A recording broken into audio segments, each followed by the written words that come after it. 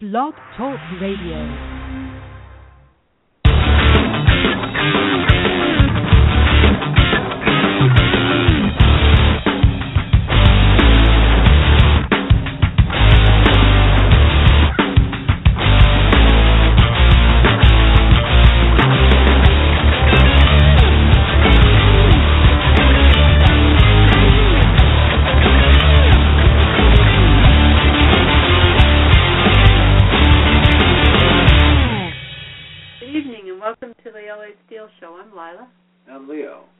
And tonight we got union news, and it's union night. And we're going to start off tonight with AFL-CIO Richard Trumka, president of the union. The widespread coverage for Trumka's raging wages challenge to presidential candidate. Yesterday, AFL-CIO President Richard Trumka challenged the 2016 presidential candidates to support raising wages agenda and said there'd be no place to hide for candidates who didn't stand up for working families. And voters around the country heard the message as media outlets across the country covered the story. Trumka's message was clear. Any candidate who wants to appeal to workers had to put forth a bold and comprehensive raising wages agenda. That's kind of hard to say. They must be committed to investing in a prosperous future for America. They must have an authentic voice and a commitment from the candidate down through his or her economic team to see this agenda through to completion. Here are some of the key articles covering the speech. There was one in the Huffington Post and Politico. So I guess he's really put out the word. I mean, I'm a little discouraged with the presidents that we've had in the last few years, and they've been Democrats. Bad, yeah. They haven't done much for working people. There's no place to hide. Now, this is something that he stated. It says the nation's largest labor union drew a line in the sand Tuesday for those vying to become the next president of the United States, cornering candidates on minimum wage, fast track, and sick leave. AFL-CIO President Richard Trumka, who represents 12 million workers across the U.S., set a litmus test that he will judge each candidate by arguing that the 26th campaign will leave no place to hide. For decades we have given politicians the benefit of the doubt, Trumka said. Today there is much more doubt than there is benefit. He got that right. In a wide-ranging speech at the AFL-CIO's Washington, D.C. headquarters, Trumka highlighted key issues the AFL-CIO will expect candidates to weigh in on if they want to win the group's endorsement. The agenda, titled Raising Wages, calls on candidates to set high priorities for raising the national wage, earned sick leave, and fair overtime rules, and more taxes on Wall Street. Let's put that first. It is early, and although many candidates are already in the race, the field remains open, Trumka said. And the labor movement's doors are open to any candidate who is serious about transforming our economy with high and raising wages. Well, if you do that, if you raise wages, the economy will start booming, and they don't really want that. They want to have very low wages, and they want a depressed workforce. You know, that's what they've shown. You're right. Oh, absolutely. And they want to pay you less. They don't want to pay you more. And they want to keep the interest rates down to zero. All right, or 1%. And keep workers destroyed. Keep workers under their thumb. Exactly. Let's see. Trumka said candidates will need to choose between Wall Street and American workers.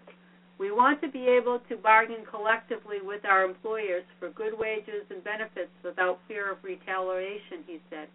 Workers are being held down on purpose. That's right. The AFL-CIO also plans to pay close attention to the current debate in Congress over whether to grant the president fast-track authority on trade deals. I don't want that happening. The union opposes this issue and expects candidates to as well, putting Republican candidate Senator Ron Paul, Rand Paul and Marco Rubio of Florida and Ted Cruz under the spotlight for an upcoming vote in the Senate. There is no middle ground, and the time for deliberations is drawing to a close, Trumka said of the Fast-Track Trade Authority. Similarly, Democratic presidential forerunner Hillary Clinton has yet to take a hard stand on the issue. Well, she's not going to oppose it. Her husband was the first one to get He was the guy who initiated it. Yeah. Trade deals and all that. So, I mean, what kind of candidate is she going to be for working people? She'll destroy the whole country. Pressed on if Clinton is dodging questions on trade, Trump has said the former Secretary of State started off the right way by listening to Americans. I think that is a good start. I think everybody should start that way, he said. Either way, Trumka said, no candidate will be able to dodge any issue. Trumka wouldn't budge Tuesday on who the AFL-CIO was leaning towards endorsing, saying if the 2016 contender has a raising wages agenda that they're sincere about, we think they'll fight for, we will consider any candidate. You have to raise this. I think that is a good start. I just said that. Trumka wouldn't budge. Okay. He hinted, however, that the Trans-Pacific Partnership and Fast-Track Authority are issues that could be a make or break for the AFL-CIO. I agree with him. That Trans-Pacific Partnership is so bad for working people, it's unbelievable. And we haven't even seen all of it. Most of it has been hidden from us. And what we've seen is horrendous. Yeah. Every issue that affects raising wages is significant and important, but because of the size of that issue, it's going to be more significant than any other issues, Trump said on trade. Okay. All right. That's it. I thought that was a video. I think it's pictures. Yeah, it's pictures. Okay. So, I'm glad he came out with that, but boy, I don't know. It's pretty sick, really. Yeah, let's go to the next. I don't know how the folks at home feel, but it's been very discouraging for most working people who can't really get ahead. They can't keep up because they don't get wage increases that are significant enough. Yeah. Well, this is kind of frightening, too. 150 workers will die today. States with a high union density are among the safest. That's California, Connecticut, Hawaii, Maryland, Massachusetts, Minnesota, Nevada, New Jersey, New York, Oregon, Rhode Island, Vermont, and Washington. 13 states rank in the top 20 in both union density and the lowest rates of workplace fatalities. Despite significant advancements in workplace health and safety in the 44 years since Occupational Safety and Health Act, OSHA Act, become law, today and every day, 150 people will be killed on their job or die from job-related illness and disease. I didn't know that. Is that surprising or no? That and other sobering statistics about the preventable deaths and injuries workers face each day are in the 2015 edition of the AFL-CIO Annual Death on the Job Toll of Neglect released today. The 2013 4,585 workers were killed on the job, and some 53,000 died from occupational diseases. Also, nearly 3.8 million work-related injuries and illnesses were reported. The true toll is likely 2 to 3 times greater, or 7.6 million to 11.4 million injuries a year. Wow. No wonder no worker should be exposed to fatal injuries and illnesses at the work. Yet every day, 150 men and women die from a work injury or occupational disease. These deaths remind us that Americans still in 2015 face too many dangers at the workplace. This report includes state-by-state profiles of workers' safety and health and features state and national information on workplace fatalities, injuries, and illnesses, the number and frequency of workplace inspections, penalties, funding, staffing, and public employee coverage under the OSHA Act. Here are some facts from Death on the Job, the toll of neglect. North Dakota remains the most dangerous state for workers, with an average of 14.9 fatalities per 100,000 workers, more than 4 times the national average of 3.2 deaths per 100,000 workers. The next deadliest states for workers are Wyoming, West Virginia, Alaska, and New Mexico. On the other hand, states with the highest union density are among the safest for workers, with 13 states ranked in the top 20 for both union density and lowest rates of workplace fatality.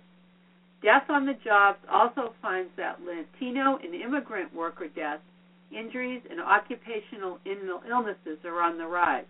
In 2013, 817 Latinos died on the job at a rate 18% greater than the national average, and 66% of Latinos killed on the job were immigrants. In the area of safety enforcement, to ensure employers are not violating workplace safety laws, the report says the Occupational Safety and Health Administration and Mine Safety and Health Administration remain underfunded and understaffed. In addition, penalties for employers who are found to be lawbreakers are weak. The average federal OSHA penalty for serious violations is just $1,972, and the median federal OSHA penalty for workers' deaths is only $5,050. Of the 390,000 worker deaths since 1970, only 88 cases have been criminally prosecuted. Also, many important workplace and mine safety rules remain stalled, some due to the administration inaction, but mainly because of congressional Republicans and corporate opposition. For example, in 2013, OSHA issued a rule that would reduce silica dust exposures and strengthen worker protections against silica, which causes lung cancer, kidney disease, autoimmune disease, and silicosis, debilitating and irreversible lung disease. It is estimated the rule would save 700 lives a year and prevent 1,600 cases of silicosis annually. But the U.S. Chamber of Commerce, the Construction Industry Safety Coalition, the American Chemistry Council, and other industry groups are lobbying against finalizing this common sense rule. So you can join the workplace safety by clicking here and telling Congress that workers need a stronger silica standard. Read the full Death of the Job report at AFL-CIO, Death on the Job. Why don't we read that? This might be really amazing. Well, we just read the highlights of it. Well, okay. Okay. But well, anyway, you could read what's in that chart if you want. It's really pretty staggering. I mean, yeah. It's terrible. Latino workers continue to be increased risk of job fatalities. And that's why they're looking to have more of them. Okay, the fatality rate among Latino workers increased in 2013 to 3.9% per 100,000. Okay, so Latinos. Here's something that we didn't read. There is no federal workplace violence standard. Number of workplace homicides in 2013, 404. Holy cow! Did we? When was this ever reported anywhere? Rank of workplace violence among U.S. job fatality causes. Rank of U.S. Number 2. Workplace violence. Number of serious workplace violence injuries reported. Female social assistants and healthcare workers face the greatest risk. Really? 26,000. Wow.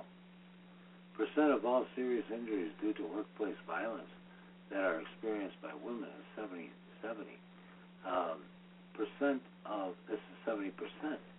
Percent of female workplace homicides that were at the hands of a relative or domestic partner is 36%. And the percent increase in workplace suicides from the previous year is 13%. Holy cow. Job safety oversight and enforcement. The Federal Occupational Safety and Health Administration and the state OSHA plan have a total of 1,882 inspectors, 847 federal and 1,035 state inspectors to inspect the 8 million workplaces. Holy cow! Under the OSHA's. Not enough inspectors. No, absolutely not. It means there are enough inspectors. This means there are enough inspectors for federal OSHA to inspect workplaces once every 140 years on average, and for state OSHA plans to inspect workplaces every 91 years. The current level of federal and state OSHA inspectors provide one inspector for every 71,695 works. Yeah. Wow. Do you know if your workplace is safe? Yeah. Probably you don't. Probably not. OSHA penalties have increased under the Obama administration, but still too low to deter violations. Yeah. You read this whole thing? No, we read it in the synopsis. Yeah, right. But it says here, criminal penalties under the OSHA law are weak. They are limited to cases which were willful violations result in worker deaths, resulting in misdemeanors. Since 1970, 88 cases have been prosecuted, with defendants serving a total of 100 months in jail. During this time, there were more than 390,000 worker deaths. I wonder if that applies to all those terrible mine accidents where the companies were culpable. Mine accidents. They were found to be responsible, and so there wasn't much of a consequence for them. They just were shamed, but no real. Yeah. Penalties for workplace safety violations are weak. $1,972 average federal OSHA penalty for serious violations. $5,050 for median federal OSHA penalty for worker death. That's for death, yeah. Isn't that amazing? Mm-hmm. 390,000 worker deaths since 1970. Only 88 cases have been criminally prosecuted. Sad. After 8 years of neglect and inaction under the Bush administration, progress in issuing new needed protections under the Obama administration has been slow and disappointing. The Office of Management and Budget has blocked and delayed important rules. Since 2009, only 4 major final OSHA safety and health standards have been issued. In 2013, this de facto regulatory freeze began to thaw. The proposed tougher silica rule that had been blocked by OMB for 2.5 years was released. When finalized, this new rule will prevent 700 deaths and 1,600 cases of silica-related diseases each year. In April 2014, the Mine Safety and Health Administration issued an important final standard to reduce coal miners' exposure to respiratory dust to help finally end black lung disease. I thought that was ended. But many rules are long overdue, including OSHA rules on confined space entry into construction, beryllium, combustible dust, and infectious disease, and the Mine Safety and Health Administration's rule on proximity detection for mobile mining equipment. Well, you get guys like Mitch McConnell out of Kentucky who refuse to, move on anything of this stuff and protect those people. The Republican majority in Congress is trying to stop all new protections and prevent these important measures from becoming law. It's critical that the Obama administration finalize the OSHA silica standard and other key issues as soon as possible so the president can veto any legislation designed to delay or overturn these measures. Very simply, workers need more job safety and health protection. Funding and staffing at both job safety agencies should be increased. Enhanced protection, mandatory, standard, and greater oversight are needed to protect workers from ergonomic hazards, infectious diseases, and chemical exposure and workplace violence. The serious safety and health problems faced by the Latino and immigrant workers must be given increased attention. The escalating fatalities and injuries. You can understand why they love to have the 11 million Latinos come into this country, can't you? Yeah. The escalating fatalities and injuries in the oil and gas extraction industry demand intensive and comprehensive intervention. The widespread problem of injury underreporting must be addressed. OSHA's acts whistleblower and anti-retaliation provisions are too weak to provide adequate protection to workers who try to exercise their legal rights and must be strengthened. The Occupational Safety and Health Act is more than 40 years old and is out of date. Congress should pass the Protecting America's Workers Act to extend the law's coverage to workers currently excluded, strengthen civil and criminal penalties for violations, enhance anti-discrimination protections, and strengthen the rights of workers, unions, and victims. Improvement in the Mine Safety and Health Act are needed to give MASHA more authority to enhance enforcement against repeated violators and to shut down dangerous mines. I'm sure that's why they want illegals in here so that they can put them to work on all these dreadful conditions. The nation must renew the commitment to protect workers from injury, disease, and death and make it a high priority. We must demand that employers meet their responsibilities to protect workers and hold them accountable if they put workers in danger. Only then can the promise of safe jobs and all American workers be fulfilled. That's why I don't want people not to be citizens, because it's horribly taken advantage of in these kinds of jobs. God, it's terrible. And, death on the job, the total neglect. It's an interesting report. I don't know if you want 11 million illegal aliens coming in and they're already here taking these horrible jobs. Well, they've got to, they're in these low-paying jobs. They're in these dangerous jobs, a lot of them, and poor citizens are in those jobs, and it's just not right. Okay, death on the job, the toll of neglect, a national and state-by-state profile of worker safety and health in the United States. Oh, it's probably a big article, big well, I'm kind of curious about Connecticut.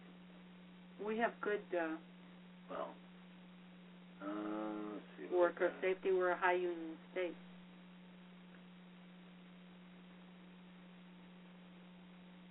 That article that you read was taken from this report.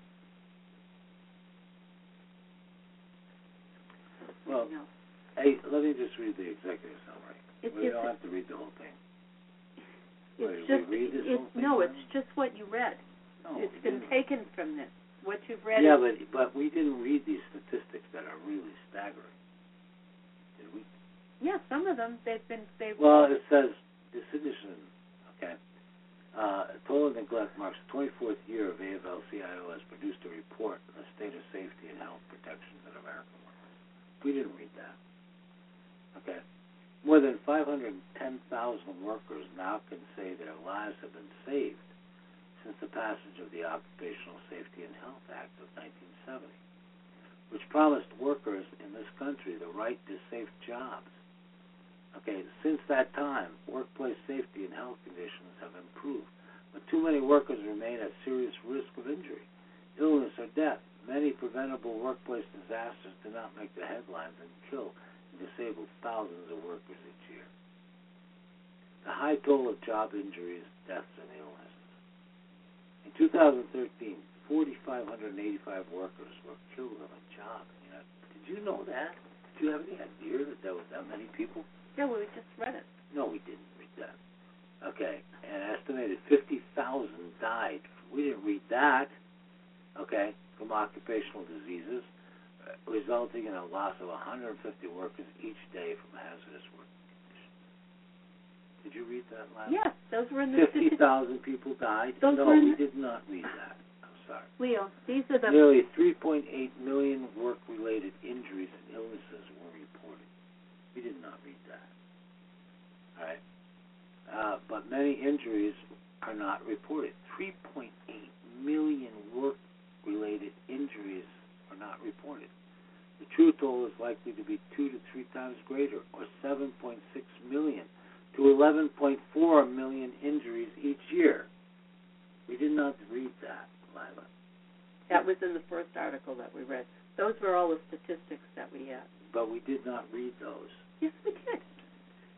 We read about North Dakota suffering from severe dementia. I think so. Because I don't think so. This next paragraph was put in a. That one I recall. And North so was Dakota, the beginning. Mm-hmm. But I don't remember 50,000 died from occupational diseases. Okay, no. And North Dakota, we know, has a horrible thing. Latino workers continue to increase risk of job fatalities. The fatality. Yeah. Rate among Latino workers increased hugely. Wow, God.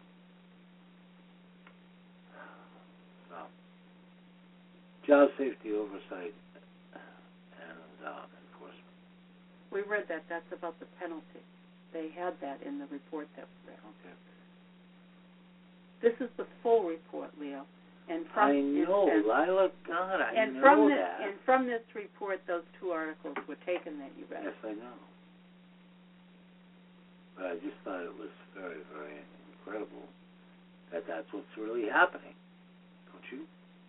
Well, it's very sad. It's incredible. I mean, this report is expensive as hell. And I'm going to ask people to go to it if you're really interested at all. Go to it. AFL-CIO.org.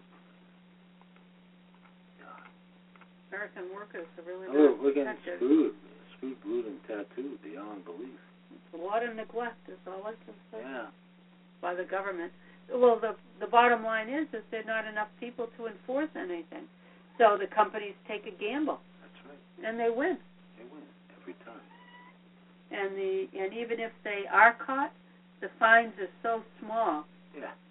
What's $1,000 fine to a $1 billion company? Dies, you know. Oh, what's a $1,000 fine to a multi-million-dollar corporation? It's nothing. Well, here's something. Union women help spread the word about one of the leading killers of women. Can we read that one? I think it's important. Okay. In celebration of National Women's Health Week, the Coalition of Labor Union Women is teaming up with the Spread of the Word campaign to increase awareness about the overlooked symptoms of coronary artery disease, one of the leading killers of women worldwide. And the campaign also is designed to inform women of testing options that help spot CID early and improve medical outcomes. CID kills more women than all cancers combined, but it often is harder to diagnose among women than men. Well, the symptoms are much different among women than they are among men. Rosie O'Donnell is a perfect example of that. She at first didn't realize that she was having a heart attack. Oh. Because what happens to women is very different. In so much as? Than men. And it's been, the symptoms are publicized and are very well known for men. And it's been generally thought that only men died more often of heart disease, but that's not so. Well, that's interesting. And so there wasn't ever much attention paid to it. No. Not by doctors either. No, it seems so. AFL-CIO pushes back against Citigroup's influence in Washington.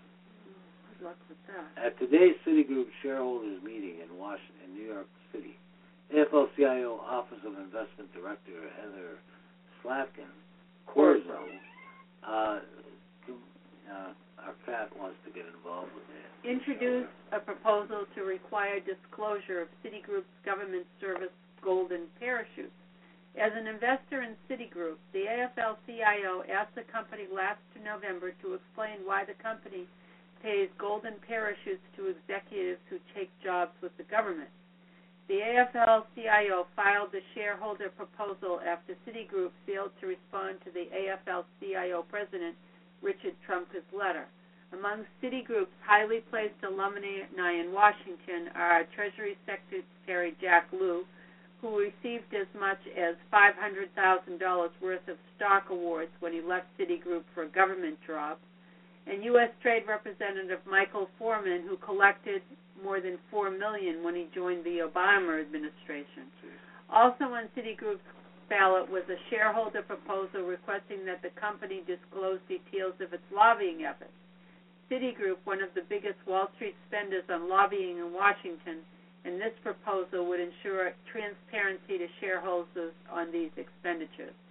Citigroup's clout in Washington was on full display last December when the bank helped push through a law that gutted an important provision of the Dodd-Frank Act. The Citigroup-supported bill repealed a requirement for banks to push out risky derivatives trading into separate units that are not insured by taxpayers. The AFL-CIO shareholder proposal on government service golden parachutes received 26.4% of the votes cast. The proposal also will go to a vote later this year at J.P. Morgan, Goldman Sachs, and Morgan Stanley. It's sick. It's just totally sick. We just don't have any. Well, who writes the legislation? That's right.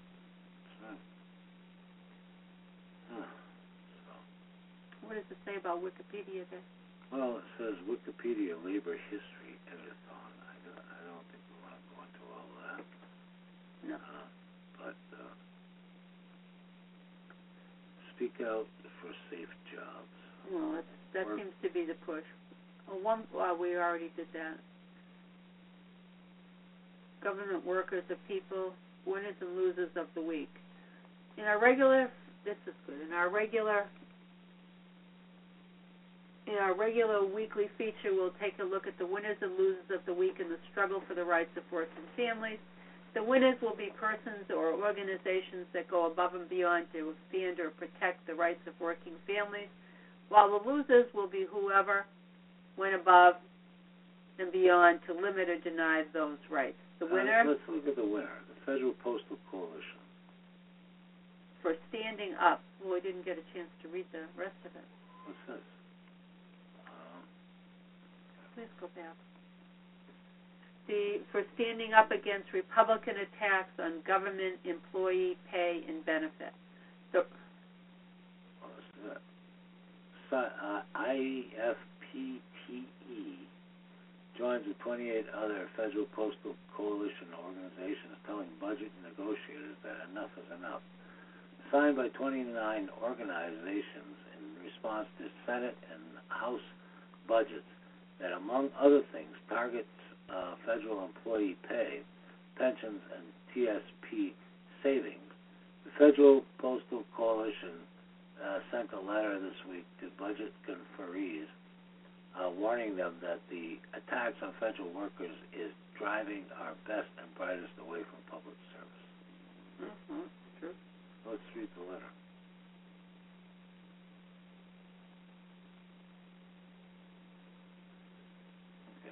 You're going to read this. We're very, very strong supporters of the Postal Service. And this is all this is for all federal workers. Dear members of the April Budget 20th, 2015. This was written. This is written to the Budget Conference Committee. Dear members of the Budget Conference Committee, on behalf of nearly 5 million Americans, federal and postal workers and annuants, represented by the national member organization of the Federal Postal Coalition, we urge you to craft a fiscal year 2016 budget resolution conference report that does not disproportionately target those who carry out the work of this nation, our federal and postal employees and retirees. Federal employees have already contributed $159 billion toward deficit reduction since fiscal year 2011, including $1 billion in lost wages from sequestration-related furloughs in 2013 alone. And yet the House of Representatives budget blueprint takes another $318 billion from federal and postal community, forcing this group of middle-class, dedicated public servants to once again shoulder a disproportionate share of sacrifice. Enough is enough. While this list is long and our opposition inclusive, the most egregious provisions in the House budget resolution include the eventual elimination of both the defined benefit retirement program and the Federal Employees Health Benefit Program. The coalition also opposes the increase in the contribution of existing federal employees toward their retirement, while simultaneously targeting the government's 401k, the thrift savings plan, by reducing the rate of return of the G Fund. With regard to the U.S. Postal Service, the House budget outlined illustrious reforms to save $40 billion over 10 years. They would harm tens of millions of businesses and households that rely on the Postal Service and simply drive business away. There are other reforms that can strengthen the Postal Service without hurting postal customers or employees. Several of the provisions assumed in the House budget were originally predicated on the concept of shared sacrifice and recommendations from the Simpson-Bowles Fiscal Commission. Yet Congress has taken up few of the Simpson-Bowles recommendations aside from those that directly affecting the men and women serving our nation in the federal and postal workforce. The House budget was no different. It asked for disproportionate sacrifices from federal and postal employees and retirees and went far beyond the proposals in the Fiscal Commission report. We ask that you take this opportunity to reverse this trend and stop asking for our nation's civil servants and retirees to pay for a deficit they did not create. The coalition is also critically concerned over reconciliation instructions to the House Committee on Oversight and Government Reform as proposed by the House and its counterpart in the Senate. Given the committee's limited jurisdiction over matters involving mandatory spending, any instruction would necessarily put at risk the pay, health insurance, and retirement benefits of civil servants and retirees who have already been shouldering the burden of budget savings. No other group of Americans has contributed to the deficit reduction or other congressional priorities in a manner similar to that endured by federal employees. There has been no shared sacrifice. It is time for Congress to find other ways to craft the budget beyond, once again, taking from the middle class, federal employees and retirees who have dedicated their lives to serving the American people, into the process driving our best talent away from public service. Thank you for your time and consideration of our concerns.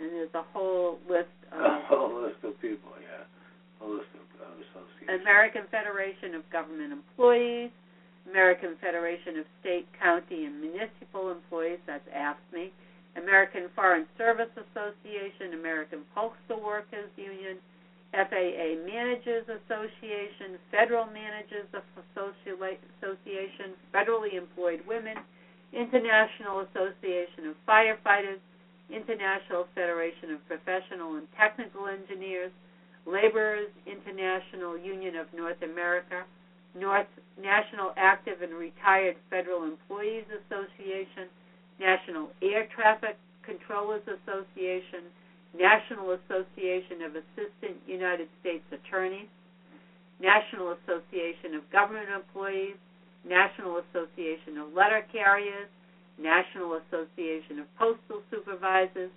National Association of Postmasters of the U.S., National Council of Social Security Management Association, Did you know there were that many unions?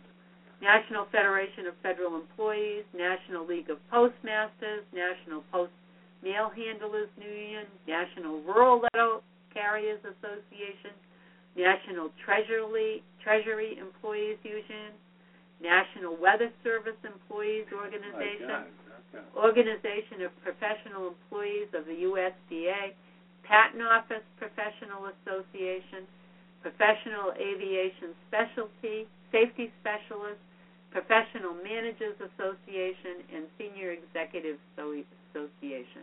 Wow. And the coalition chair is Alan Lopetan. Wow. He's the legal counsel. So that's all. That's a lot of folks. Yeah. And, that was a good letter. It was. I hope they take heed. So far they haven't. Yeah, I did too.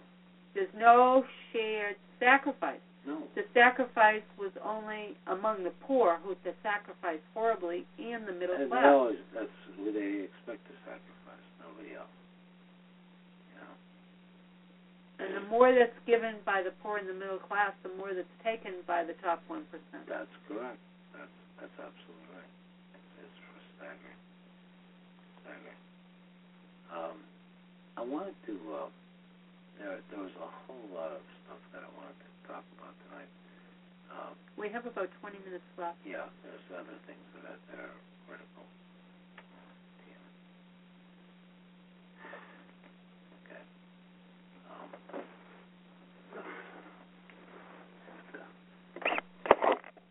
I have to work something here. Sorry. Oh, Leo went to the wrong screen. Yeah. That's going to bring it back to work. Yeah, no, but I need to get to. Here you go.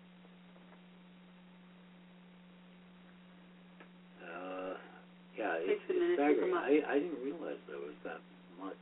Did you? There was that many unions involved with the union. Oh, there's tons of unions. Oh, I know. No, but I mean, regarding the.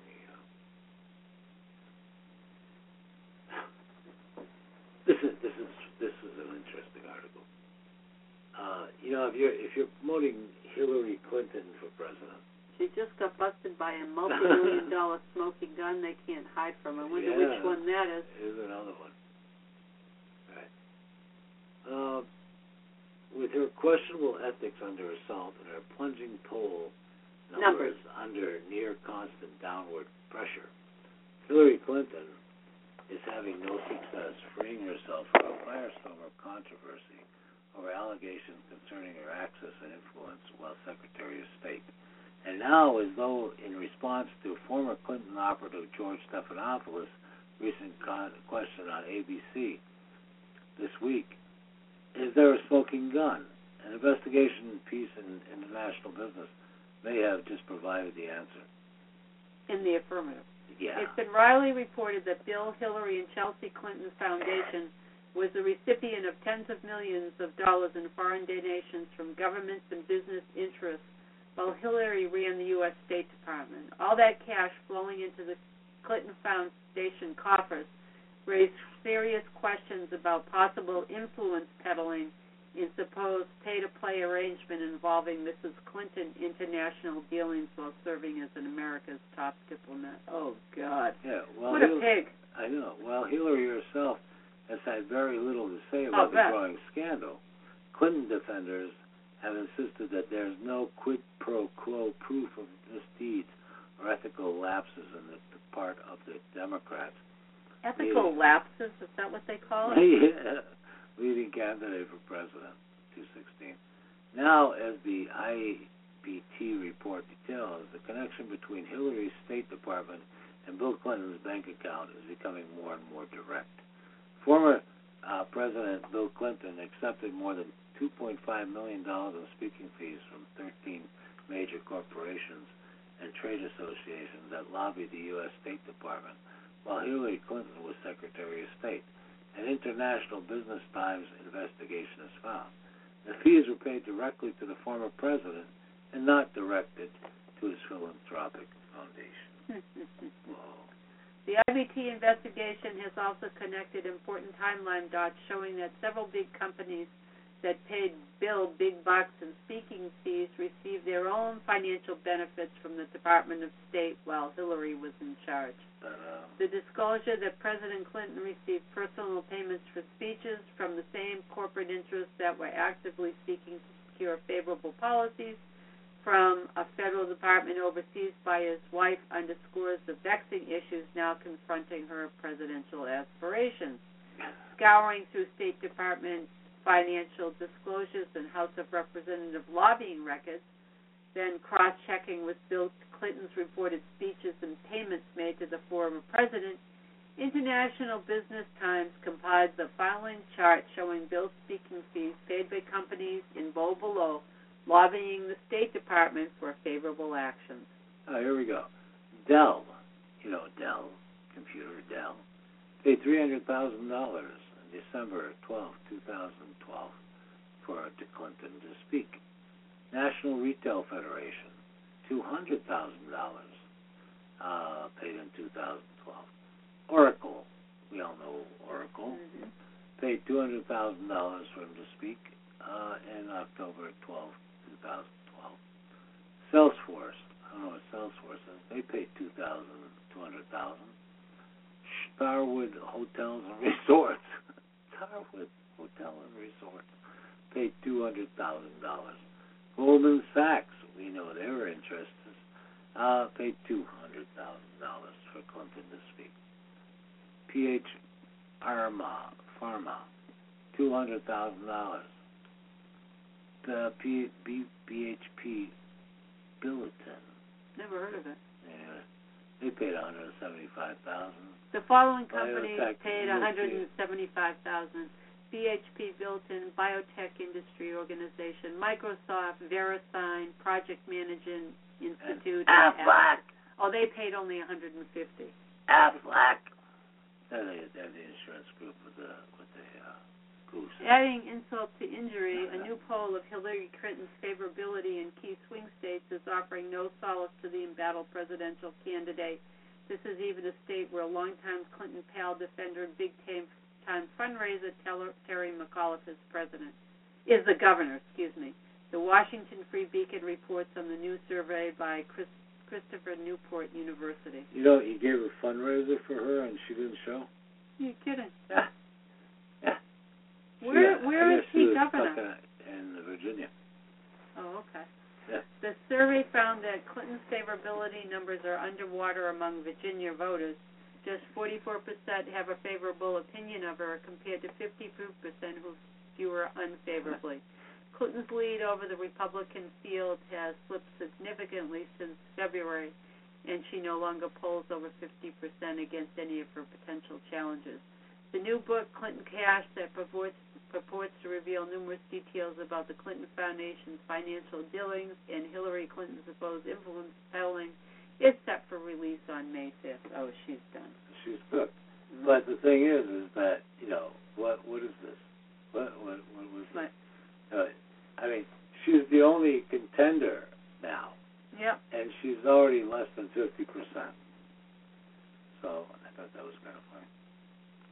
Well, look at the Republicans. Oh, my God. They could release her. Horrendous. But she looks good compared to them, I have to say. That's always what happens. Yeah. Pat Buchanan, Baltimore needs decisive force. I'm curious about what he said there. I always kind of like Pat Buchanan. I don't always agree with him. I don't always agree with him, but he's got some interesting stuff to say. Now, we all know Baltimore is insane right now, and that's something crazy, but the mainstream media are filled with quotes about officials and others offering excuses for lawlessness and violence in the city of Baltimore.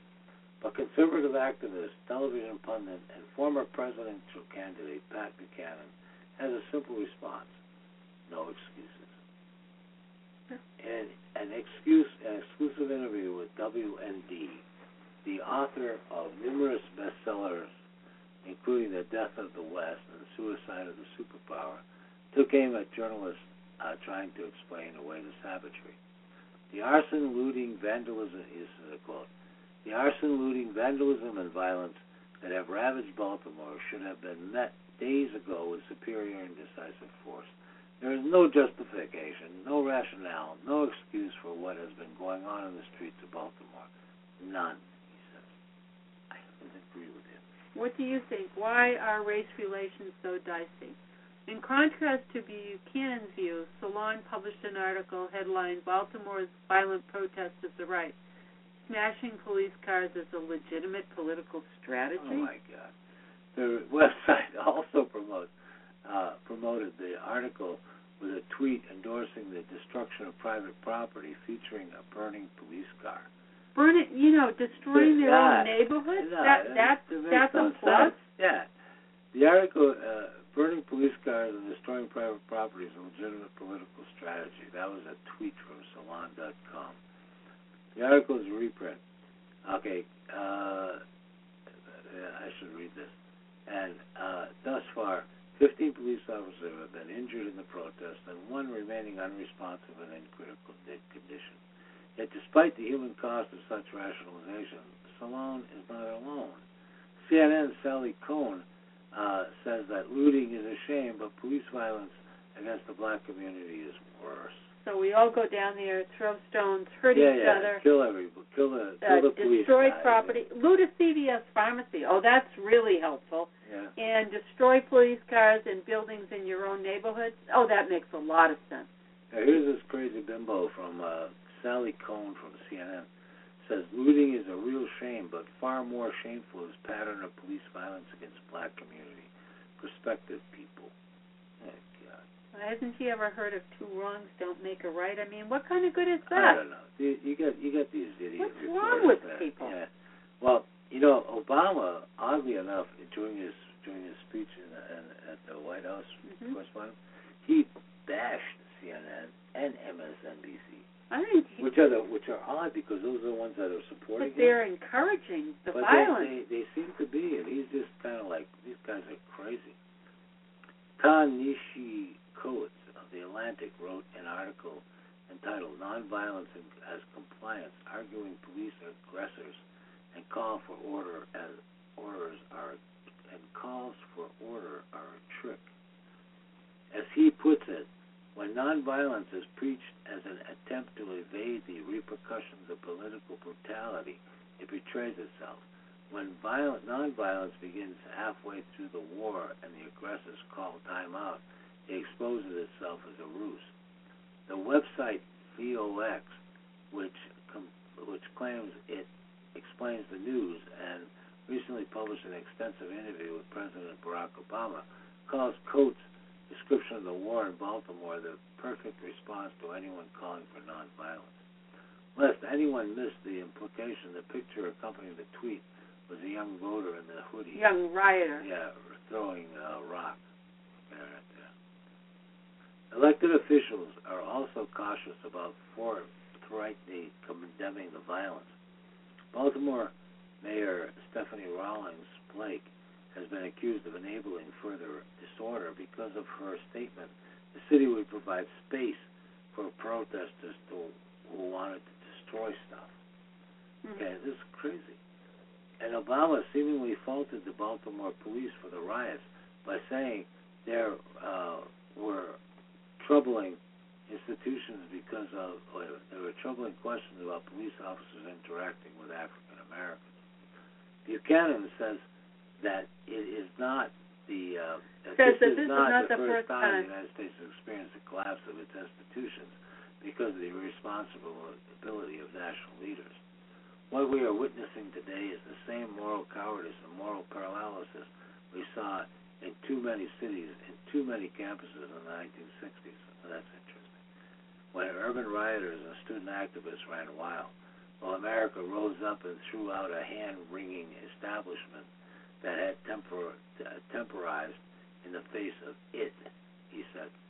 Buchanan was one of the leading advisors to Richard Nixon when, as a candidate, Nixon embraced law and order as a key theme of its 1986 campaign. In Buchanan's The Greatest Comeback, How Richard Nixon Rose from Defeat to Create the New Majority, Buchanan quotes Nixon's piece warning against mob rule, which asserted there had been a deterioration of respect for the rule of law all across America. That can be traced directly to the spread of the corrosive doctrine that every citizen possesses an inherent right to decide for himself which laws to disobey and when to disobey them. As a candidate in his own right, Buchanan also made a memorable statement on urban disorder by referring to the 1992 Los Angeles riots during his keynote address to the Republican National Convention. Recalling how the arrival of National Guard troops forced rioters away from a senior citizen's home, Buchanan told, when the troopers arrived, M16s at the ready, the mob threatened and cursed, but the mob retreated. It had met the one thing that could stop it, force, rooted in justice and backed by moral courage. Meanwhile, in Baltimore, a housing complex under construction that was to be used for the benefit of senior citizens was destroyed during the riots.